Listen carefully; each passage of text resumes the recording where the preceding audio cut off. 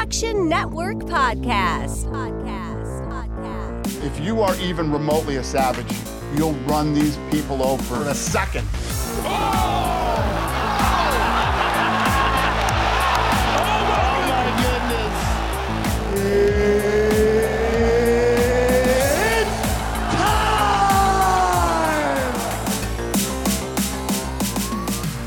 What's up, everybody? Welcome in to the Action Network podcast presented by BetMGM.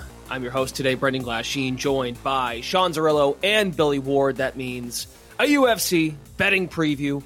Please subscribe, rate, and review because every Friday we're here. Myself, Sean Zerillo, Billy Ward, giving out some underdogs, props, and best bets around the UFC weekend. This weekend, UFC Mexico at CDMX in Mexico City. We'll weave our way through. If you're new to the podcast, we've been around now a couple weeks for this year's cards. And we'll hit the main event, fight of the night for Sean and Billy, find some dogs, find some props, and then leave with the best bet, final bet. You know the inside joke at this point if you have tuned in already. So without further ado, the Battle of the Brandons. Brandon Moreno, Brandon Royval, Sean Zerillo is the featured main event. Looking at the line, how would you evaluate the line, and then how would you like to bet the fight? These two fought in the past. Royval had his shoulder dislocated. The fight ended early as a result of that shoulder dislocation. But I think since they last fought, Moreno has made the more substantial improvements as a fighter. And I think he has the advantage pretty much everywhere in this matchup. He's the better striker, both the better boxer and the better kicker. He's the much better wrestler, and I think that's the biggest key to this fight. When he decides to wrestle, when he decides to offensively wrestle, I do think he can hold Royval down for extended stretches or just land multiple takedowns in each round. The problem with Brandon Moreno, and I should also mention he's super durable. He's a more durable fighter as well. So, the physical advantages, the skills advantages, technique, I think all favor Moreno. Royval's advantages, reach advantage, and volume potentially over 25 minutes if they just strike it out. I think he could potentially pull away on volume over Moreno. But when Moreno decides to wrestle, I think he's going to look like a big favorite in this fight once he gets on top. And Royval struggles to defend takedowns, 40% takedown defense in the UFC. The one issue with Moreno is fight IQ, and he doesn't always give himself the easiest path to victory or follow the path of least resistance. I think there's a chance that he strikes this out longer than he should, where if he does, as I said, proactively wrestle, I think he's going to have an easier time of it and cover his price. So to me, this matchup, Moreno, if he wrestles proactively, should look like a minus 400 favorite or more. I projected his line at minus 320. I think he's a safe parlay piece. Anything minus 300 or better. I probably even considered laying it too. In terms of other value on this fight, the fight to go over 3.5 rounds to reach a decision. We'll talk a little bit more about the elevation later and the cardio dynamics of some of these fights. And, my skepticism of betting fights to reach a decision as opposed to betting them just to go over, because I think we could see some finishes on this card that happen in the final couple minutes of these fights. But in terms of the main event, like Brandon Moreno is a parlay piece, parlayed him up with another piece in the next fight that we will talk about. So I'll get to that in a moment. And then one other favorite I like on this card, Faris Ziem. I'm considering parlaying Moreno with him too. Probably not going to get to that fight later, so I'll just talk about it briefly. Ziem against Puelles. Puelles, I think like Royval, it's like a 10 to 20% chance. They have to meet their win condition of finding a finish inside the distance. Puelles, a knee bar specialist. There's a chance he could get it in a scramble, but other than that, I think Ziem wins the fight. And I think with the Moreno fight, other than Royval hitting something, finding a guillotine, finding a moment where he stuns Moreno, hurts him, is able to finish the fight, I think Moreno is largely winning minutes and controlling the pace here. So Moreno, as I said, you could parlay him up to about minus 300. I think he's pretty safe for Saturday night. Your analysis just brought me back to last summer when you parlayed a piece of UFC with the London series in baseball. I was wondering if you were going to bring up the Dodgers or the Padres in a spring training game as a parlay combination. But yeah, not quite ready to parlay some spring training games yet with these lineups we get thrown out there. But maybe later on in the spring, by the time we get to the next pay-per-view, maybe we'll have a UFC baseball parlay going on. I'm going to hold you to that. I couldn't help it. Billy Ward authors the UFC luck ratings over at Action Network, actionnetwork.com. And Billy, you identify You have an identification on this fight based on the line that Royval is slightly undervalued. Right now, looking at the sportsbook, BetMGM, Royval right around plus 220, Moreno minus 290. So are you still in the same boat with Royval being undervalued? And I guess that sort of counters Zerillo, but not quite. Yeah, I mean, it's not a strong take. I think this one is pretty close to right. We're going to talk about the elevation a lot here. We're also going to talk about all these fights. There's 3 fights on this card that are rebooked because something weird happened at a different event that they're bringing back. This one, Moreno was winning the first fight. He wasn't dominating. He wasn't about to finish him or anything, but he was looking better than Royval. I think the one thing that Royval has going for him is he's a little bit more aggressive. He hunts the finish a little bit harder. He's coming forward more. If he's going to win, I think he's going to do it inside the distance. He almost has to. So getting that at plus 400, if I had to bet this one, honestly, if this were in a main event, I probably wouldn't really be betting it or talking about it at all. I think the books are more or less right. I do want to point out, it's a little bit interesting with the cardio dynamic at elevation. Royval trains in Denver at Factory X. Moreno trains in Las Vegas at sea level. But Moreno was originally supposed to fight a different opponent. Royval's coming in about 4 or 5 weeks' notice. That's not super short notice, and you can get in cardio shape in that time. But is he going to be 5 rounds at 7,000 feet elevation cardio in 4 or 5 weeks? I don't know. So it's more of a, if you think Royval's going to win it, it almost certainly needs to be inside the distance. And that's before we even talk about how the judges are going to respond to the Mexican fighters here, which we have to assume that, Moreno does anything, the crowd's going to lose their mind. That's going to influence the judges. We're going to talk about that with, I think, a couple other fights as we get down the stretch here. So all those factors, don't love the bet, but, it's a little bit sprinkle at plus 400. Royval inside the distance, that should be closer to his money line. I'm glad you brought up the short notice, Billy, because Pantoja, or I should say Royval, also fought Alexander Pantoja at UFC 296, which is in mid-December. So if he didn't immediately go back into camp after that fight, then he took this fight on short notice. How much did he actually train in the past 8 weeks? So it's not only the short notice nature, he also had a fight 2 months ago, and then took a fight on short notice. Like I said, if he didn't get right back in the training room, how much has he really trained, in the past 8 weeks?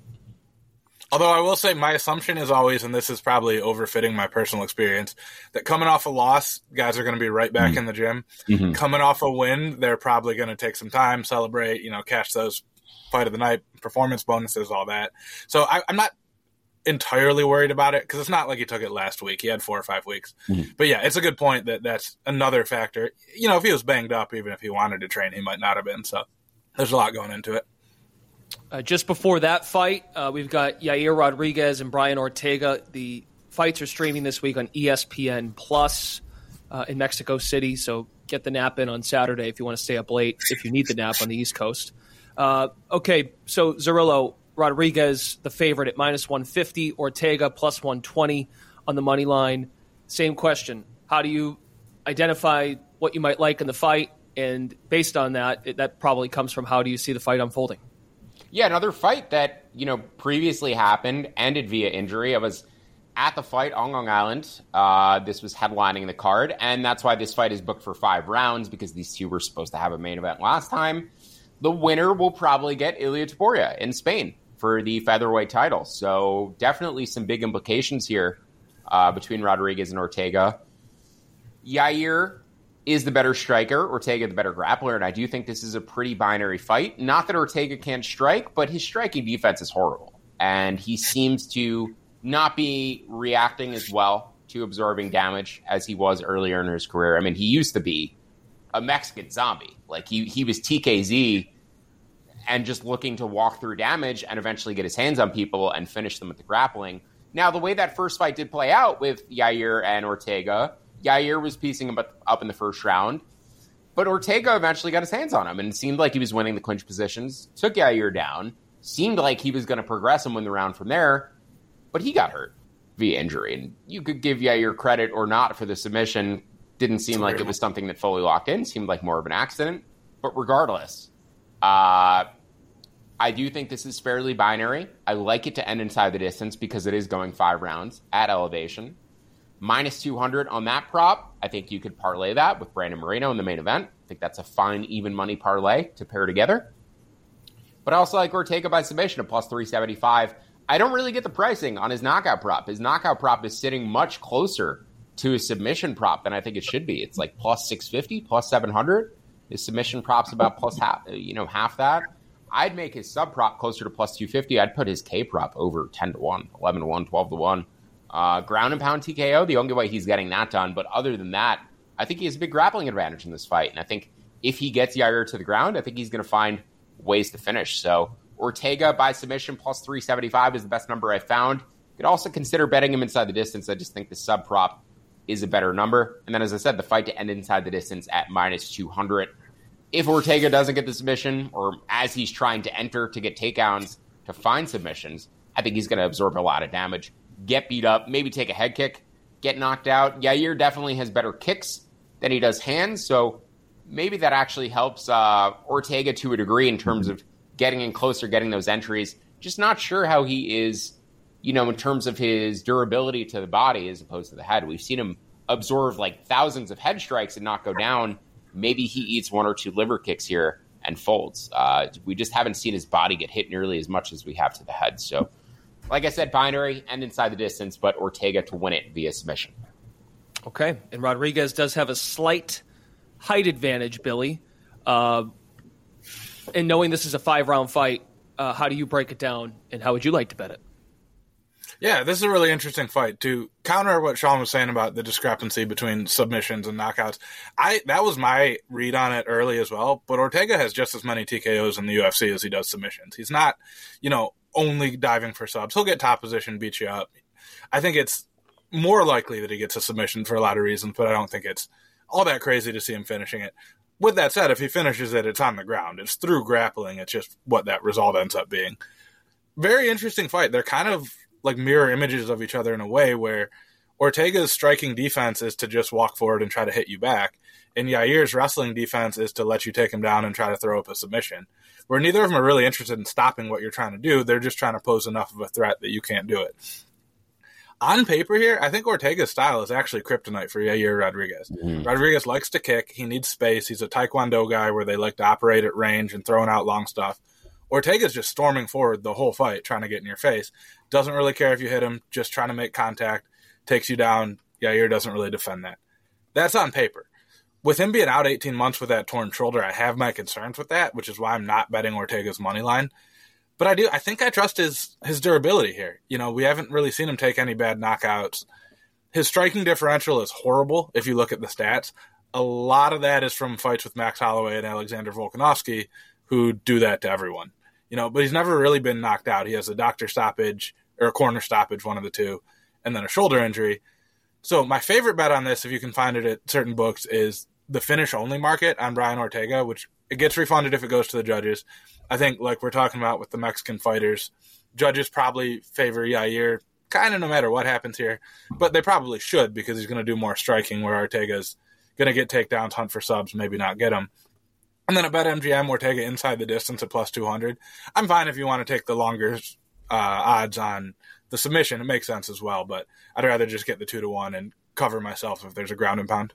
Yeah, I should clarify. So I took a sub prop at plus 375. The best available price beyond that was plus 340, and I actually saw as low as plus 280. So it really depends on the price. Like if it's plus 200 versus plus 280, take the plus 200 all day on the inside the distance. Getting nearly double the price on the sub, I thought was a little bit too much. Even, plus 340, I think there's enough of a discrepancy to play it. So it depends on, the gap in the numbers, and how far apart it is. Like I said, if it was plus 280, I would be on the plus 200 instead. Always important to bring up the price. The money has come in on Ortega throughout the week, opened around plus 135, plus 140, so that number has come down, his money line price. Quickly, on both fights, the flyweight and the featherweight, the ones we just discussed. No live angles. Just curious if you guys identify any value, because I know we hit live betting quite a bit last week. Any thoughts on that? Yeah, I might be interested in Ortega live. If Yair wins the first round, as this fight extends, Yair will slow down a little bit, and it'll just create more opportunities for Ortega to get his hands on him and grapple him. They're in the bigger cage. Yair has great footwork. He's very fast. He's a really good kickboxer. And just, with the first fight that played out, when they were at distance, when Yair could kick him from range, Ortega looked like he was in trouble. But the closer he got, Yair wasn't able to kick as freely because he didn't want to get a kick caught and get taken down. So just watch the way that fight plays out. I do think Ortega is going to have moments. He had moments against Volkanovski, even though he was mostly getting beaten up. Those happened in the third or fourth round. So Ortega finds ways to threaten his opponents. He's continually losing fights. You just go back through his UFC run, continually losing the first 2 rounds, finishes his opponents in the third round. So, yeah, if Ortega's price grows, after round 1, after round 2, he's an opportunistic finisher. I think he's going to have moments. So definitely would be interested in an entry on Ortega Live.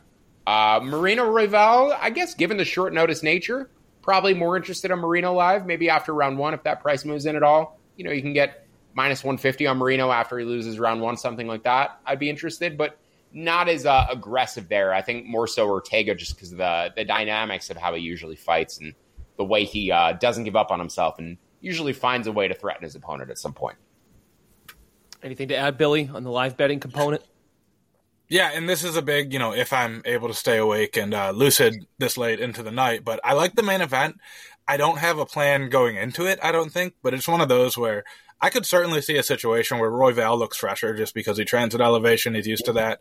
I could also see where the short notice and the recent fight make him not look the case. So if you can really be on it and look at the body language and look how the guys are doing and maybe catch a round that swung the other way or a price that swung the other way, I think that's a good one. Can't give you any kind of strategy going in, but that's one you kind of know it when you see it. And again, keep in mind, if you see a big price on Moreno because it looks like he lost a couple rounds, he might not have actually lost those rounds. So that's another one. Like if it looks like it's going to the judges, then you can get a big price on Moreno. That's where I think I would be on that. Yeah, I mean, watch how the rounds play out too. Like, the Fluffy Hernandez Roman Kopylov fight last week, which Billy and I both said about live. Billy had Kopylov pre-fight, but he loved the live angle. Hernandez won the end of round 1. He was grappling Kopylov at the end of round 1, and he was minus 110 after round 1. I mean, I thought he should have been minus 200 at that point. I think he might have even won round 1 on the scorecards. I don't think he should have won round 1. I thought Kopylov's body kicks did better work, but the flow of the fight, I thought Hernandez should have been way more juiced up than minus 110 at that point, even plus money. There was another fight on that card as well that we said about live where the fighter might have actually won round 1 and you were getting a better price after round 1. It was Merab. Merab didn't win the first round, but you got minus 110 on Merab or even plus money on Merab after round 1. So, yeah, these live angles, I think the markets continue to be mispriced, and I think it's the best way to bet this sport. And we'll get to it with my best bets later because I think it's the best way to bet on this card. Oh, excellent tease, Zerillo. Okay, before we get there, this podcast is proudly presented by BetMGM. Use bonus code ACTION when signing up to get up to $158 in bonus bets when you bet $5. For new users in Arizona, Colorado, Illinois, Indiana, Iowa, Kentucky, Louisiana, Maryland, Massachusetts, Michigan, New Jersey, Ohio, Pennsylvania, Tennessee, Virginia, West Virginia, and Wyoming. Terms and conditions apply. Must be 21 or older. Gambling problem? Call 1-800-GAMBLER.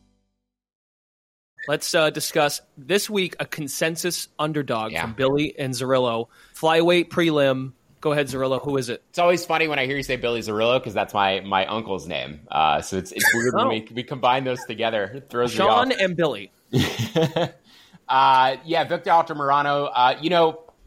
Billy and I have a separate process, right? We have a shared document where we put our picks in, but I try not to look at it until I've finalized my card or at least finalize my picks for the podcast. And sometimes I'll open it up and we're on opposite sides of the fight. And I'm like, all right, cool content. Other times I open it up and we have the same pick and the same underdog pick. And that really excites me because it means we've arrived at the same conclusion in a different way. And I think both of us are going to say one very key point here, which is that Felipe Dos Santos is overrated because he overperformed on short notice in his UFC debut. I think Billy would 100% agree with that point. This is something that we see constantly. Guys who come in on short notice as big underdogs and then overperform against a good opponent in their UFC debut, but lose, tend to be more heavily favored in their next fights than I think they should be. And if Dos Santos hadn't had that performance against Manel Kape in the UFC, if you were only evaluating him off of that regional tape that he has, Altamirano would be favored here because his regional tape was horrible. And he doesn't defend strikes. He has absolutely no striking defense. He's really fun to watch. He's the type of guy who's going to secure performance bonuses or be in multiple fight of the nights because he has no attention to defense. He's purely offensive. He just comes forward. He's extremely aggressive. I think both of these fighters have bad takedown defense. I think either one can get on top for long stretches. But I think of the two, Altamirano is just a much better defensive striker. He has more UFC experience. The thing that worries me is the age differential, and Dos Santos likely improving. He's 23, Altamirano's 33. I believe the average age for the division is 31. So the age differential stat definitely scares me. But the UFC experience of Altamirano, the quality of his wins, the defensive striking, we've seen him in wars before, too, against guys like Daniel Lacerda, where he was able to weather the storm, work his way back into the fight, come back. He's generally a pretty durable guy. So Victor Altamirano here, I think, just has plenty of ways of making this a competitive 50-50 fight. Getting plus 240 against the guy who hasn't really proven at this level, I think is a very juicy number. I think of the Shane Gillis screenshot when he puts his head down like this, when you both have the same pick, and you open up the podcast doc on Friday morning when we record. Billy, I read your luck ratings write-up, and the first sentence of Billy's write-up to support Victor, "This is a line I truly don't understand." That is an attention grabber sentence. Echo Zerillo's sentiments, please, if you may. Yeah, well, to Sean's credit, he made me understand it a little bit better by getting into the moral victory his last time out. But, we don't get performance bonuses. We don't get win bonuses. Our bets don't cash based on moral victories. That's not how any of this works. I'm glad he brought up the fight with Daniel Lacerda, who I'm going to talk about later. That's like the same fight. Like Felipe Dos Santos is the same dude. Like we just saw that happen. And Altamirano was standing in there, getting into a war. Then he's like, oh, if I just take him down, I'm going to dominate this guy. Altamirano, I think, a little bit bigger for the division, strength-wise. He's 2-2 in the UFC. One of his losses was a split. The other was a decision to Tim Elliott. You can't learn anything from watching people fight Tim Elliott, because Tim Elliott doesn't fight like any other human in the history of the world. So, just pretend that one didn't happen. And yeah, Dos Santos looked fine against Kopp. He had his moments, but coming in off 2 decision wins outside of the promotion, one of those is split, not really dominant. The only thing I really want to add that I think Sean didn't touch on is this fight has the longest or the best odds to go to the judges of any fight on the card. It's the most likely to go to a decision. What I've been talking about all week, Mexican fighter does anything, he's going to get a huge pop. That sways the judges. If we expect this to be a stand-up, back and forth brawl between 2 light guys, probably don't hurt each other too bad. Those are tough to judge. No matter where they put this fight, if we think it's a decision that's kind of hard to judge, I want the plus 230, plus 240 ticket, no matter where it is. Now we say the underdog is the hometown fighter and is going to have that crowd support. Even better case for that. So, yeah, that's the only thing that Sean didn't really get to that I wanted to include, but totally agree with everything else. One additional thing, too, all of the Brazilian fighters on this card arrived in Mexico City the week of the fights. And, again, we keep teasing that we're going to talk about elevation. But the fighters who are accustomed to training in Mexico or who train at elevation, they're just going to have an inherent advantage here. And the fighters who didn't come as early, it takes you a few weeks to acclimate to elevation. The Brazilians who got there this week, they're not acclimated. The guys who fight in Mexico, train in Mexico, they're a bit more acclimated. So that is a hidden advantage in the line as well. But yeah, I don't see how you could justify the line. And I think the Lacerda fight is a very good example for how this might go. And Altamirano live after round 1, I think a solid target too. If that line blows out even more, if he gets knocked down, gets back up, still in the fight, he'll work his way back at it. So yeah, Altamirano a solid live target as well. Okay, excellent. A consensus underdog. We're back. Let's go to props. How is the prop market this week, Zerillo? How would you look at it overall, and what jumps out to you? Yeah, so Billy and I are on opposite sides of props for this fight, but I think you could probably play all 3 together. But, in terms of the overall prop outlook for this card, I'm probably going to be taking more overs and goes to decisions, probably more overs. Okay. I think a lot of these fights are juiced to end inside the distance due to the elevation. And I think there's a number of fights that I have projected to go to a decision more than 50% of the time that you're getting plus money on. So going to be some unfun sweats. It's the worst bet in sports. I mean, it legitimately, betting an over on a UFC fight is the most unfun, worst bet in sports. But probably profitable long-term, I'd imagine, because it's so, incredibly discouraging to bet. But in terms of, the prop or the fight that Billy and I targeted from a prop perspective, we just mentioned him, Daniel Lacerda against Edgar Chairez. These two also fought previously, and this ended, I I think via submission for Shirez, but then it was overturned due to the review officials. It should have been upheld. It was a very odd and awkward stoppage that the referee essentially screwed up. But I don't really see it playing out much differently. Lacerda, in all of his fights, is a danger to finish in round one. And Shirez is very durable and has good submission defense. So I think he weathers that storm. Billy will make a better case for Lacerda in round one, but Shirez, to me, round two, round three, fairly obvious props, in addition to a live bet after round one. Would assume you get a better price. Maybe he finishes this again inside of 5 minutes. That last fight, though, took place at the Apex, and I think putting Lacerda in a bigger cage just sort of extends things out a little bit longer, gets you a couple minutes deeper into the fight. So I would pick Shirez to finish in round two, but I think this could extend maybe even into round three. His round two prop is about plus 380, plus 375. His highest plus 400. Shop around for the best number there. You could find his round three prop between plus 900 and plus 1,000. So Shirez round two, round three, about 0.15 on the round two, and then a tenth of a unit on the round three. Shirez, Lacerda, Billy, why the other side? Yeah, so the stoppage in the first one, it was a submission that Shirez had put on Lacerda. The ref decided he was unconscious, and then as soon as Shirez let go, Lacerda's like, no, I'm not. I'm talking to you right now. All that. I think I've watched this thing like it's the Zapruder flick. I'm trying to catch every angle of it. I don't think that choke was on. I think Lacerda could have hung out in there almost indefinitely. It's hard to say. You don't necessarily get the angle you want from the UFC broadcast, but knowing what I do about grappling and seeing the way it was applied, I'm pretty sure one of his arteries was fine, and he was just kind of like waiting it out. Don't waste your energy in there. So that's my point on that one. The bigger thing, though, is Lacerda is winning all of his fights right up until he doesn't, and he's 0-4 in the UFC. He has 3 knockdowns in his last 2 losses in the UFC. Like, nobody does that. How do you knock down guys 3 times collectively and then lose both those fights? I just feel like at some point that has to turn around, right? Like, you can't be dominating guys most of the time for so long and then lose forever. There's a reason the UFC has given him another shot despite being 0-4. 0-4 heading into the last one, by the way, that's now a no contest. There's got to be something there. Round one at plus 700. I think some places as high as plus 800. He's got to finish this fight, right? So if he's going to win inside the distance at plus 450, I'm looking at that as well. You know, just mainly because you think maybe an early second round stoppage, he's fresh coming off the stool, that kind of thing. Other point I was going to make, though, is Shirez isn't all that good either, right? Like, Shirez is officially 0-1 in the UFC. Fought Tatsuro Taira, that's going to happen.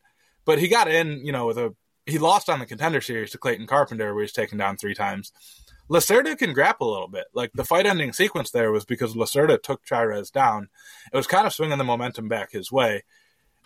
He's got to know that he needs to just win a fight here. It's like throwing spinning hook kicks and then getting knocked out later is only going to save your job for so long. It's worked so far, but you can't do that forever.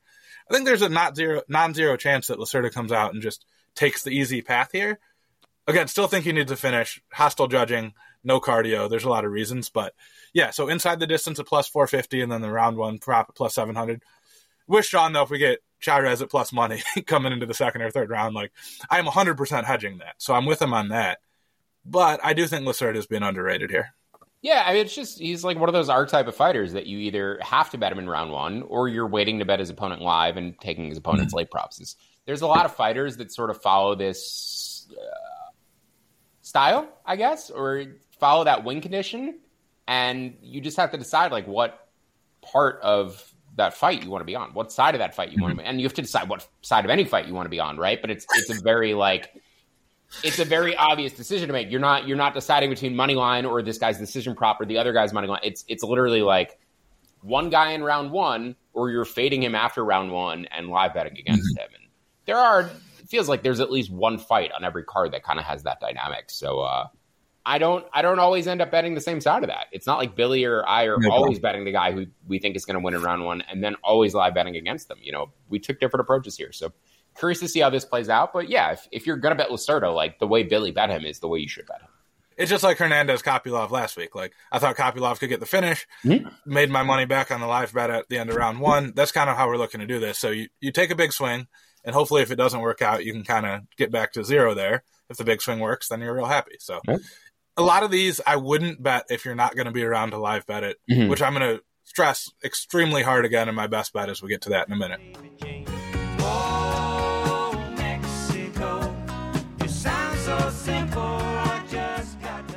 best bets. It's not a best bet, really, not a final bet. It's more of a best approach from Sean Zerillo to take us home here for UFC Mexico. Yeah, as I said, there's a number of totals I'm going to fire on this card. I have other bets for this card, but this is like the best live betting card. Might have been the app. In UFC history. Salt Lake City, we've seen 2 cards in Salt Lake City in the past couple of years. Every fighter melted. I mean, we saw some bad, ugly results, sloppy fights. Salt Lake City's at 4,200 feet of elevation. Ciudad de Mexico is at 7,400 feet of elevation. It is an additional 3,000 feet. It's 2,000 additional feet over Denver, Colorado. If you've ever, I've been to Breckenridge. Like, I was struggling going up and down steps. I've been to Mexico City. I went to Mexico City 6 weeks ago. It's not as noticeable as going to a Breckenridge, Colorado, where you actually like are above the point where you're feeling elevation sickness, but your VO2 max is down by like 12 to 15%. Your actual oxygen is down by like 8 to 12%. There's a noticeable impact. So you should be going into this card circling fighters who you plan to live bet after round 1. So I'm going to run down the list here of guys I'm targeting. Daniel Zellhuber in the featured bout, he's going against Francisco Prado. Prado is very, very dangerous in round 1. I think likely to land something big in round 1. Zellhuber, the much better grappler, much better cardio, much more expertly trained at Extreme Couture. I like Zellhuber live after round 1. Ricky Turcios, Billy's going to talk about Ricky Turcios in a moment. I like Turcios live after round 1. I think he's going to get taken down a bunch, be at a big physical disadvantage against his opponent, Raul Rosas. But after round 1, Turcios has cardio for days. This guy looks like he could fight for 25 rounds. He's not the most physical guy, not the strongest guy, but I think he will be around if this fight goes more than 5 minutes. Chris Duncan going against Manuel Torres. Torres, another very aggressive, very dangerous fighter, the much better athlete for 5 minutes. Duncan is going to manage his gas tank better, trains at ATT, going to come in with a game plan. I like Chris Duncan live after a round. Christian Quinones, about 10 years younger, potentially more than Raoni Barcelos. Barcelos, 37, knocked out brutally 2 fights back by Umar Nurmagomedov. He's getting up there in age. I think he's still very talented. I think the elevation is going to be a big issue for him here. So the Mexican fighter Quinones, live after round against Barcelos. Barcelos also another one of these Brazilians who arrived the week of the fight. Another Mexican fighter going against Brazilian, Jesus Aguilar, against Mateus Mendonça. Aguilar should just have better cardio. Again, we talked about the Brazilians arriving late. And then finally, Chairez against Lacerda. Again, Mexican versus Brazilian, training at elevation, arrived late. So all of those angles, mostly on Mexican fighters. I guess the 2 who aren't are Duncan and then Turcios, I believe, is American. So yeah, there's at least 7 live angles I'm targeting on this fight or on this card. Victor Altamirano, I should mention as well, because I had him in there earlier. So yeah, great card for live betting. The elevation is going to prove extremely crucial in a lot of these fights. I think anyone can appreciate how you led your handicap with how you were in Mexico City 6 weeks ago. Yeah. And you figured it out for yourself. Love it. Could not recommend it enough. You landed the plane. That was good. Billy, you're going to take a simpler approach and give out a fighter on the main card. Yeah, So you want to react to that first? Because that was a whopper. I do, because that's part of my angle here. Okay. So my fighter is Raul Rosas Jr. Sean just talked about live betting his opponent. Do not take this if you are not staying up in live betting after the end of round 1 on his opponent. This is very much, I put in here, in our sheet here, Raul Rosas is the bet. But it's not a bet. It is a family of bets that includes both Raul Rosas and his opponent live. Both guys are 2-1 in the UFC. Raul Rosas, 2 first-round finishes, a dominant first round against Christian Rodriguez, fell off a cliff. That was all at, reasonable elevation, right? Ricky Turcios, also 2-1 in the UFC. I think he's a little bit overvalued here. I actually really like the matchmaking from the UFC because they found a guy who's 2-1 in the UFC.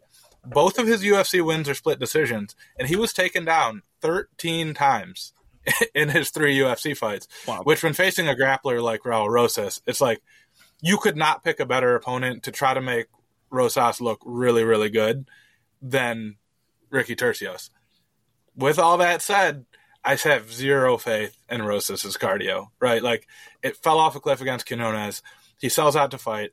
I tease my jiu-jitsu brethren all the time about only having 1 round of cardio. And then again, that's like, I'm teasing the guys here in Michigan where we don't have any hills, and they're 7,000 feet above sea level there in Mexico City. So this line has dropped a lot. I actually, and I'll admit to my negative line value here, took Rosas at minus 260 earlier in the week with this plan already in place. Now it's like as low as minus 225. I saw minus 218 last night. If you can get that, you just got to make sure that you're betting the other side of it. I think the likeliest outcome here is probably Rosas getting the finish early, but I just want to have bigger than plus 225 on Tercios coming back after he just gets dominated in round one. Either way, we make a profit, but hopefully Rosas gets it done early. Of course, you could do Rosas inside the distance, Rosas round one, Rosas under 1.5. All those are options too. But could he come out and dominate a second round, go to a decision, whatever? I'd rather just play it safe. Attempt to lock in a profit either way if we get a big price on Tercios. There's one angle where I wouldn't live bet Tercios, and that's if Rosas gets a body triangle in round one and doesn't have to work that hard. If he slaps on the body triangle and is just holding the back and doesn't have to really work that hard to hold it, I'm probably okay riding out a Rosas bet at that point. But he just seems to have poor energy management. I don't even know if it's like bad cardio as much as it's bad fight IQ or just bad just bad management of his gas tank. He just doesn't seem to know how often he can go for a takedown before he gasses out. And he's young. He's 19. That'll probably get better with age. His overall skill will get better with age. He's probably continuing to improve. Tercios is 30 years old. We know what he is. So big age differential here. I cite that age differential stat all the time. Yep. There is evidence that the age difference, it's not an advantage to be 19 going against the 30-year-old. Right. It's more advantageous to be 25 going against the 35-year-old when you're in your physical prime, not when you're coming into your physical prime. So Rosas isn't quite there yet. I think he's going to keep improving though, and he's just so much more physical. He's just going to run into Tercios and probably bowl him over in the first round, and then after that we'll see how it goes. To the cardio point, this is just what happens to guys who grew up doing sport grappling, do that primarily, and then put on little gloves. Because in jiu-jitsu competitions, no-gi, whatever, you're sprinting for a takedown or get to a position, then both guys kind of relax, and you play slow, you get to catch your breath. Rosas sprints to that position, right? He gets there, cool, and then there's a guy elbowing him in the head and doing all kinds of stuff, and he's got to react to that. So he just hasn't adapted to that of I can't sprint, rest, because I don't get that rest. So you need to kind of adapt that. And he's 19. He'll figure it out. But that's just a common – again, I joke about it. I do jiu-jitsu all the time. Those are my people. But it's a real thing, just the nature of the sports being what they are. And, we went head-to-head on the Christian Rodriguez fight. In hindsight, Christian Rodriguez is a bad bet. But he lost that first round. You could have gotten a better price on Rodriguez live after round one. So Rosas in round one is very, very tough. But after that, once the cardio goes, I think Tercios will work his way back in. 30-year-old Tercios and 19-year-old Rosas, a family of bets. That is a great line from Billy Ward. All right, gents, great work. If you haven't figured this out already, be sure to find Zerillo and Billy Ward in the Action app. Be sure to follow them because of these live betting angles that are, in all likelihood, going to be available on this card for UFC Mexico. That concludes our betting preview for UFC Mexico here on the Action Network podcast. We are presented by our friends at BetMGM. Again, download the free award-winning Action Network app to follow these guys as well as their picks as the night unfolds. Thanks for listening, everybody. Brendan Glasheen signing off. Best of luck with all your picks this weekend, and we'll see you next time on the Action Network podcast presented by BetMGM. South of the border, down Mexico way. That's where I fell in love when the stars above came out to play. And now as I wonder, my thoughts ever stray. South of the border, down Mexico way. Action Network reminds you, please gamble responsibly. If you or someone you care about has a gambling problem, help is available 24/7 at 1-800-GAMBLER.